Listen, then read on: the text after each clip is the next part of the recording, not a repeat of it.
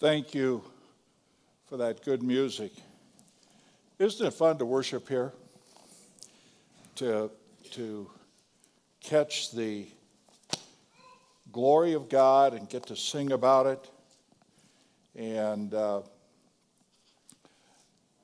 this morning, I want to ask you the question, where in the world are we headed? You know, occasionally you hear reports that in 10 years we're going to be totally out of a planet, all kinds of false reports.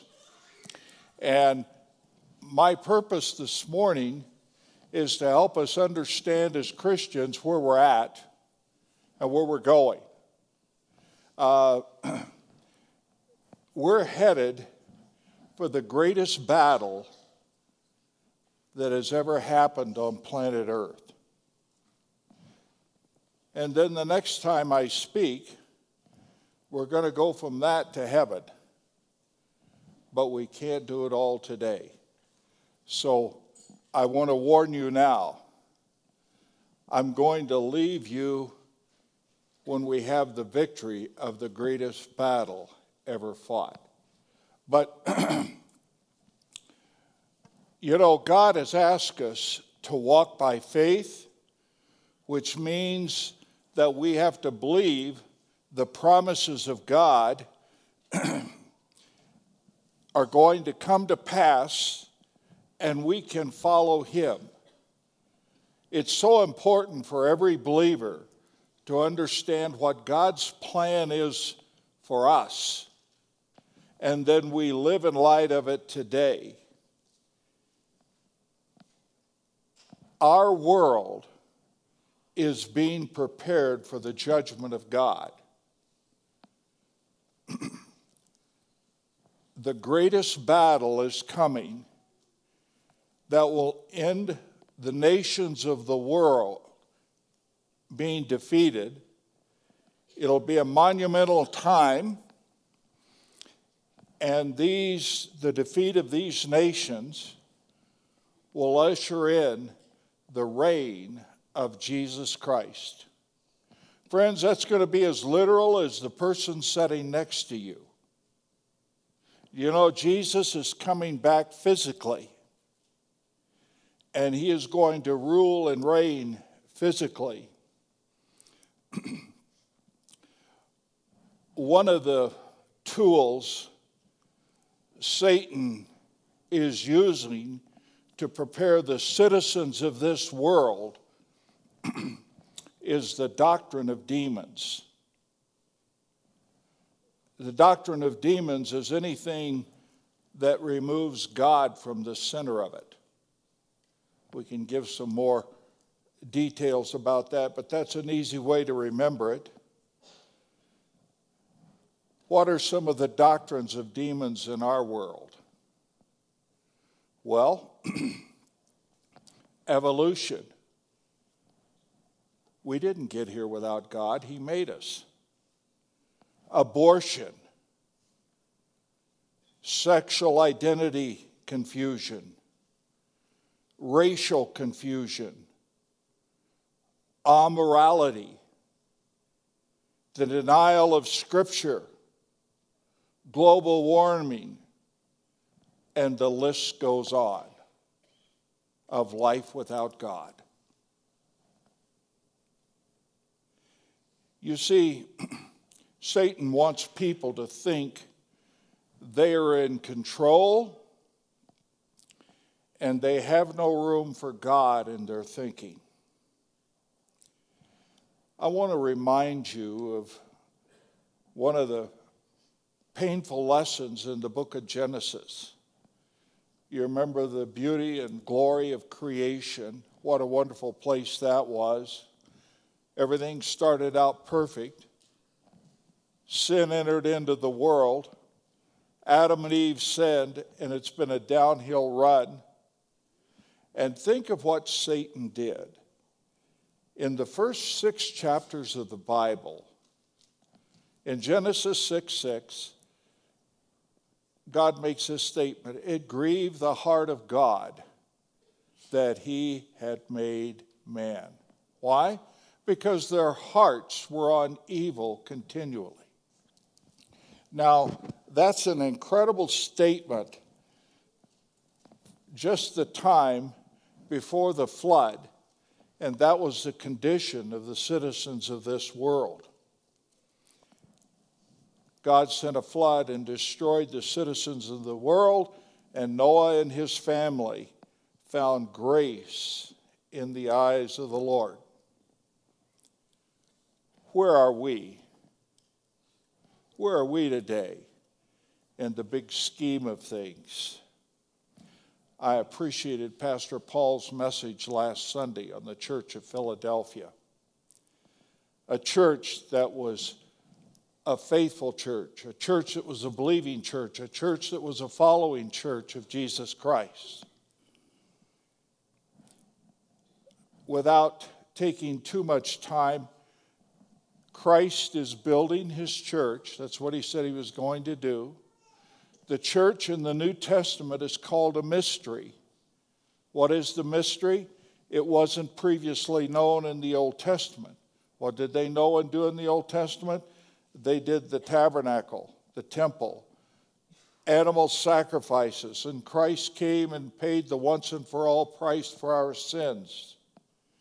And the church is not only called a mystery, it's called the body of Christ. The church is called the bride of Christ. And Paul in 1 Thessalonians 5:9 says, "For God did not appoint us to wrath, but to obtain salvation through our Lord Jesus Christ." So, what's the next step for the church? The Bible is very clear. The church is looking for the rapture. The voice of the archangel, 1 Thessalonians 4:13 through 18. The voice of the archangel, the trump of God, and the dead in Christ will be raised first. Then we which are alive will be caught up together in the clouds to meet the Lord in the air. That's what God has promised he's going to do for his body, for his bride. He has promised he's not going to pour his wrath out on his body. That's everyone here this morning who knows Christ. It's God is not going to pour his wrath out on us who are his body or who are his bride.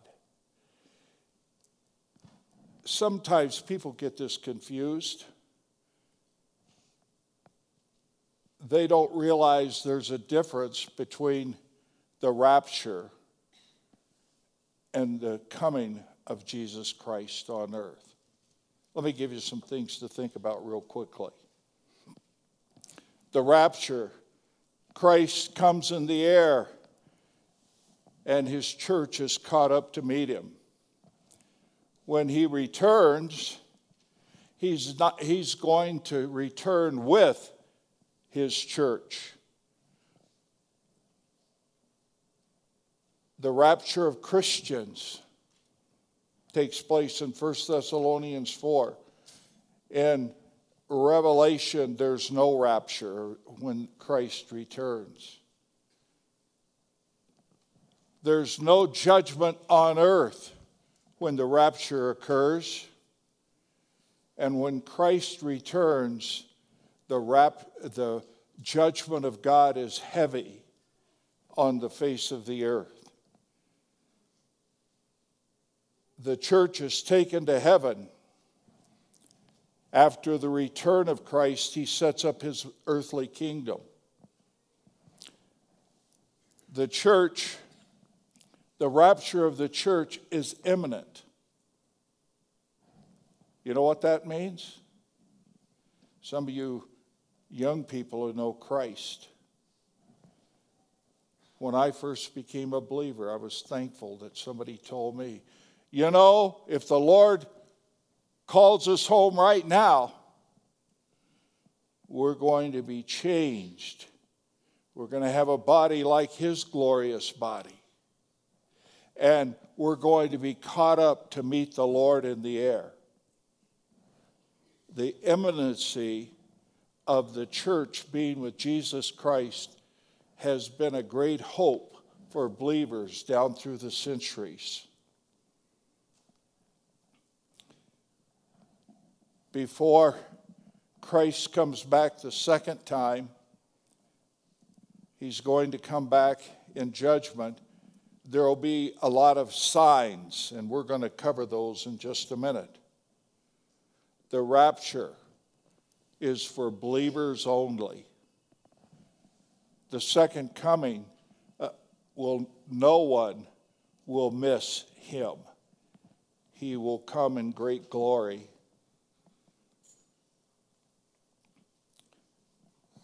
At the rapture, there's no mention of Satan. At the second coming, Satan will be bound and thrown into the bottomless pit for 1,000 years. The marriage of the Lamb will occur after the rapture. And in Revelation, his bride descends with him. When the rapture occurs, he'll only be seen by believers. When the second coming occurs, everyone will see him. The rapture begins the tribulation. And what is the tribulation? It's God's judgment on this earth. Let me give you a quick overview of the book of Revelation. The first chapter, talks about the glorious Christ. The next two are the message to the churches. And 4 through 19 talk about God's judgments on the nations of the earth. We hear about the seal judgments, the trumpet judgments, the bowl judgments, and Satan's intense effort to thwart the plan and the judgment of God.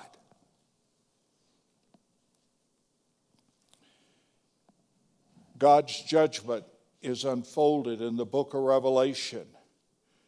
It's the 70th week of Daniel. It's the fulfillment of Psalm 2. It's the time of Jacob's trouble.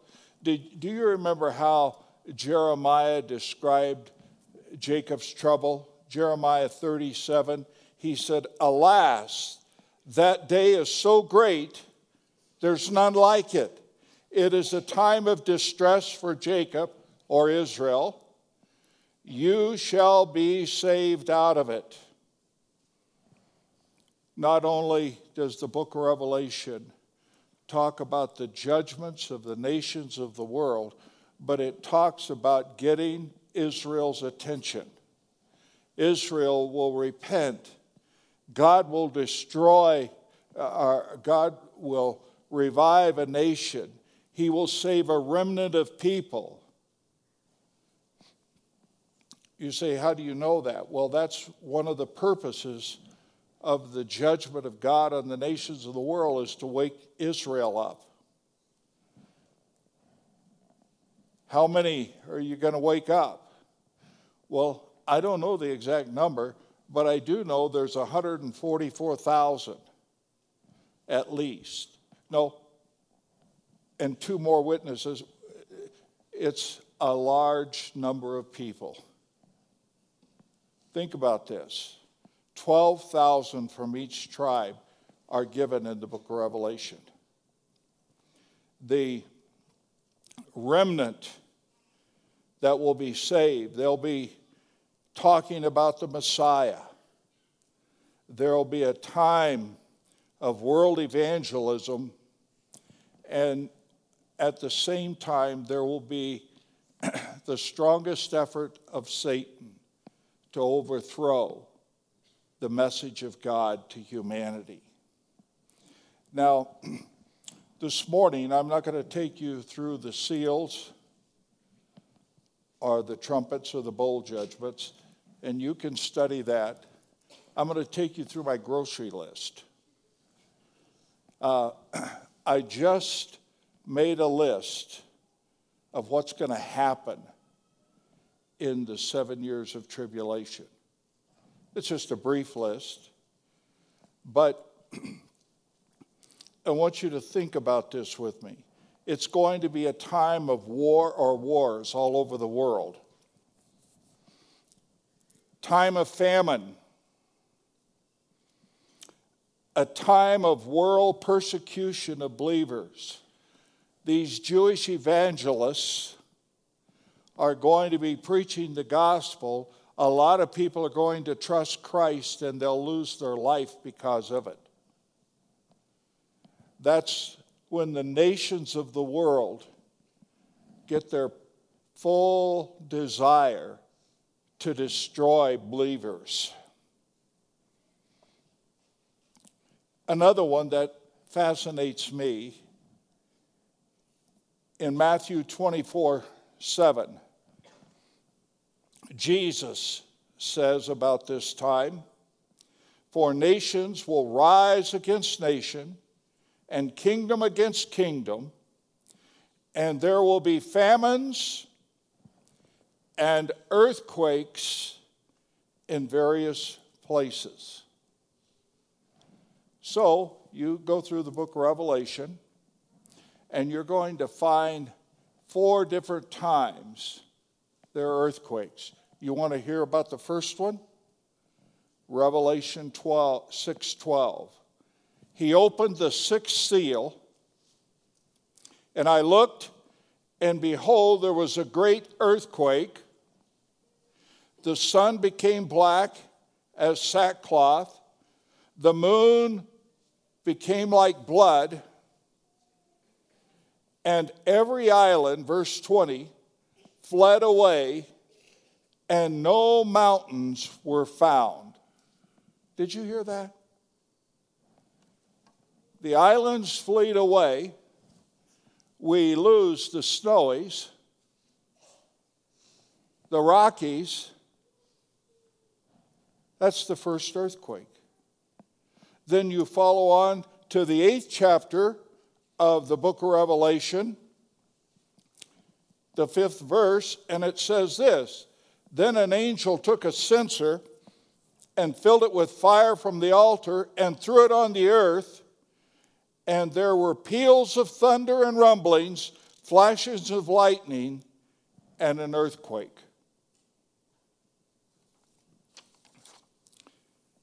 Then in Revelation chapter 11, after the 2 witnesses have had 3.5 years, by the way, the tribulation is 7 years long, and it's divided in 2 halves, 3.5 and 3.5. And you have 2 witnesses, whether it's Moses and Elijah, we don't know, but they're 2 Old Testament saints. And they bear witness of Christ, and they bring powerful evidence and witnesses of the power of God and the will of God, and people hate them. They die, their bodies are left in the streets of Jerusalem. At one time, people said, that can't happen, because it says the whole world's going to watch it. Nobody here would question how the whole world could watch 2 dead men lay on the streets of Jerusalem, could we? Get your phone out and look. Get to your TV. And anyway, these fellows were dead and 3 days later raised up. And verse 13 of Revelation 11 says this: "And at that hour there was a great earthquake, and 1/10 of the city fell. 7,000 people were killed in the earthquake, and the rest were terrified and gave glory to the God of heaven." I don't know how many of you have been in an earthquake, but some years ago I was at the Shepherd's Conference, getting ready to go home. I was at the Burbank Airport, and they had just had their big earthquake out there that shook things up in that area quite well. And all of a sudden we started to get a tremor and the building started to shake. The next thing I know, I was hearing people scream and run. Why? Because they had been through the other earthquake that just shook them up. And here we find people terrified over this earthquake. And then the last earthquake, Revelation 16:8, and it's during the bowl judgments. It says this in verse 18, a great earthquake such as there has never been since man was on the earth. So you can tell anybody you know, the big earthquake is coming. We haven't got the big one yet. And it's going to come here, and so great was that earthquake. So you have 4 earthquakes. Now, you can think about this. There's no chapter and verse for this. But what's God doing? He is readjusting planet Earth. I think there's strong evidence that before the flood there was one landmass. I think there's a strong reason to believe that during the millennium, which we would get to when we do this again, the millennium, there's going to be one landmass. And God's rearranging planet Earth for the millennial rule and reign for Christ. In Revelation, the judgments, falling stars and asteroids, worldwide strong winds and hurricanes and tornadoes. If you add up the death toll, it's 60% of the world population. If that happened today, it would be between 4 and 5 billion people lost their lives in 7 years.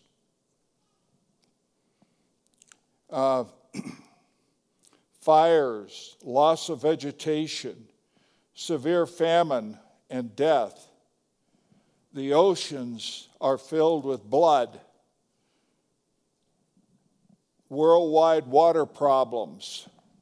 A lot of it is bitter. Good water, there's a severe shortage. It talks about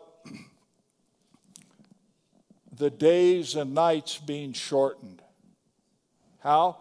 1/3 of the moon, 1/3 of the sun. And an amazing time in Revelation 8:12. The world is going to have a period of 5 months of darkness, talked about in one of the judgments in Revelation. There will be a worldwide demonic attack that Satan's going to progressively intensify. Out of the Euphrates River, it says, 200 million demonic riders are going to come. These are interesting rascals. This is part of the 6th trumpet judgment. It says, they rode like horses, breastplates the color of fire and sapphire and sulfur, and heads of horses were like lions' heads, and fire and smoke and sulfur came out of their mouth. Now, before you get frustrated, remember John, the writer of the book of Revelation. God is showing him these things, and in human terms, he's trying to describe what he saw. And under the leadership of the Spirit of God, he gave us an incredible insights. In the book of Revelation, there's human agony, sores and disease, and people being burned by the sun. The time of the final war among nations is building up. At the end of that 7 years, the Battle of Armageddon is going to take place.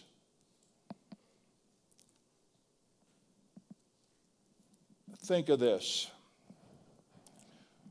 That last battle, starting up north of Jerusalem, the valley of Megiddo, down to the south, says there will be blood up to the reins of horses. That's going to be 3-4 feet of blood flowing from the death that occurs at the Battle of Armageddon. You know, all this time of the judgment of God on the nations of this earth, God's presence through the 2 witnesses, through the 144,000, and for the first half of the tribulation, the worship at the temple at Jerusalem. And one of the things that's going to start this thing off is the nation Israel will get back their temple. They'll have a peace treaty with the Antichrist that he will break.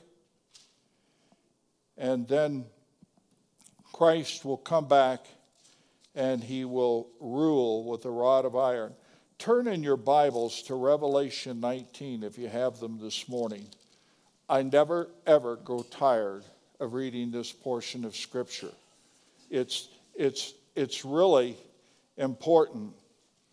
And by the way, if you're looking for that Scripture, where is the blood up to the breadth of horses? Revelation 14:20.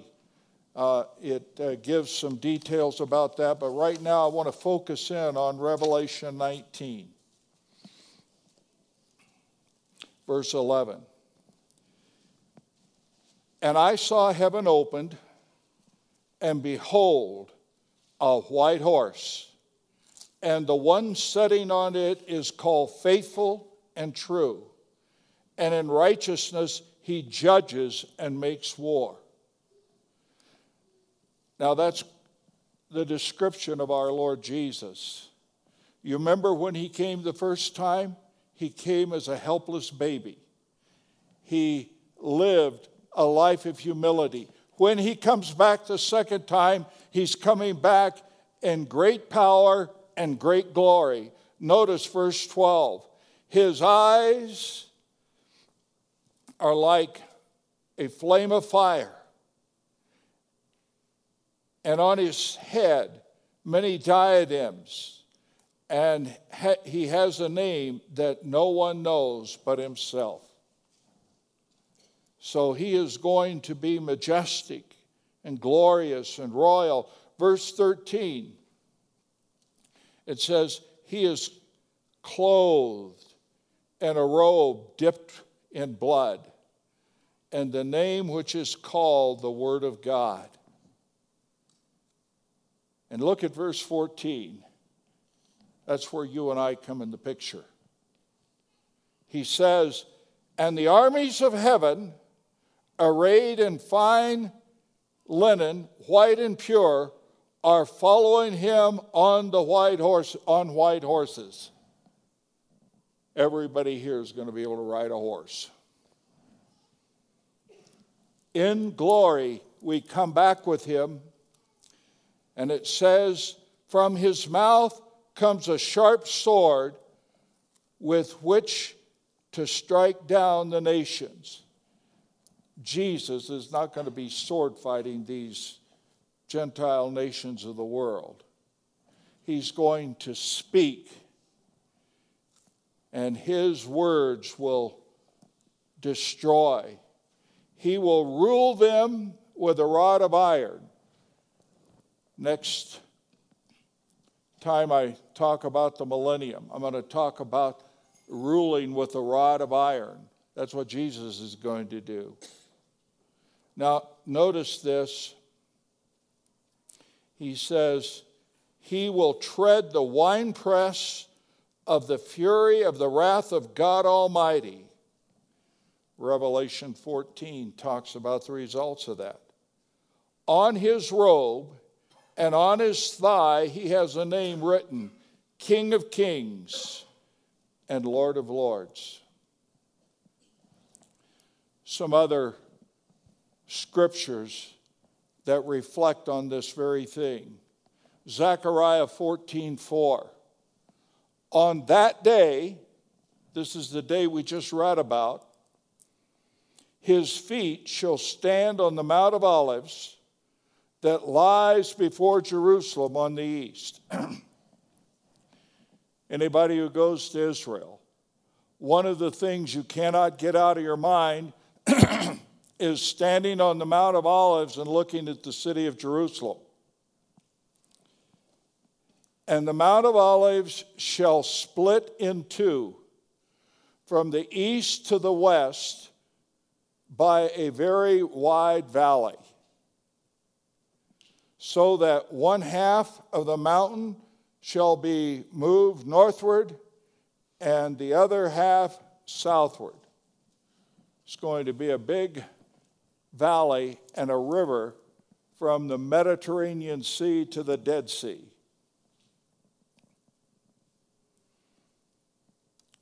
The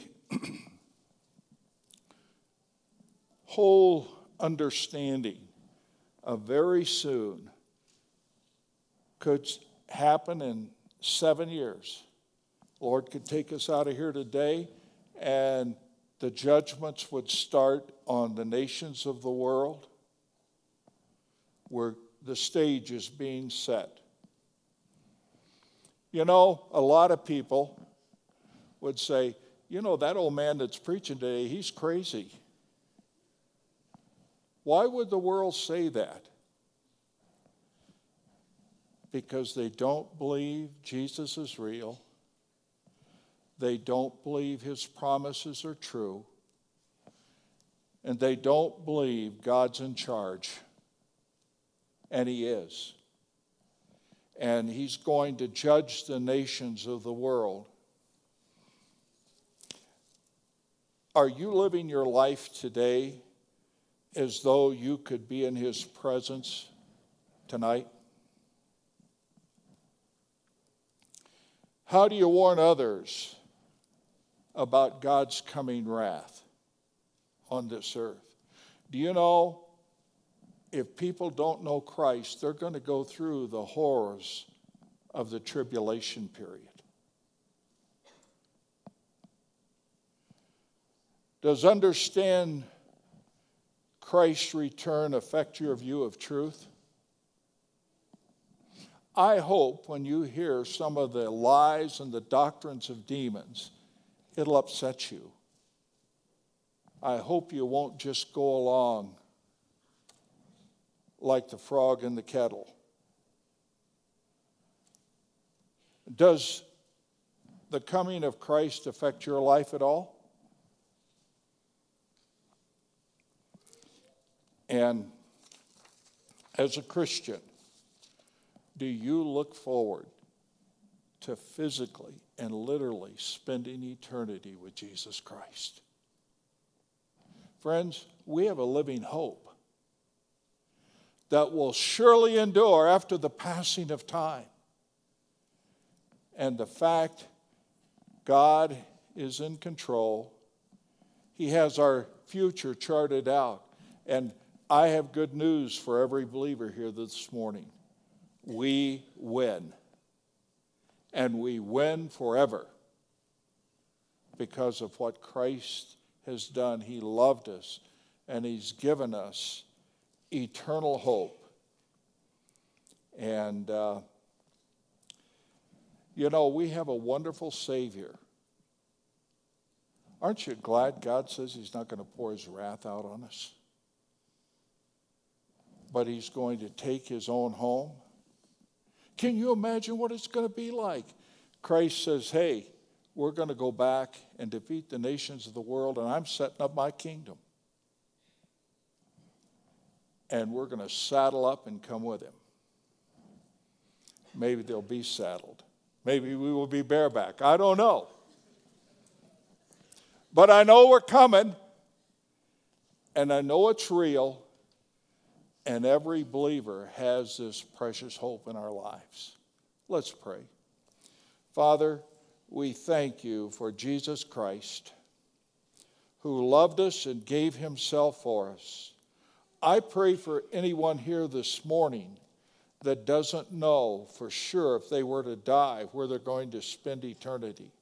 Lord, we thank you for the privilege of knowing beyond a shadow of a doubt to be absent from the body is to be present with the Lord. Now we pray you would work in each of our hearts, and may we be more devoted to Jesus Christ, in whose name we pray. Amen.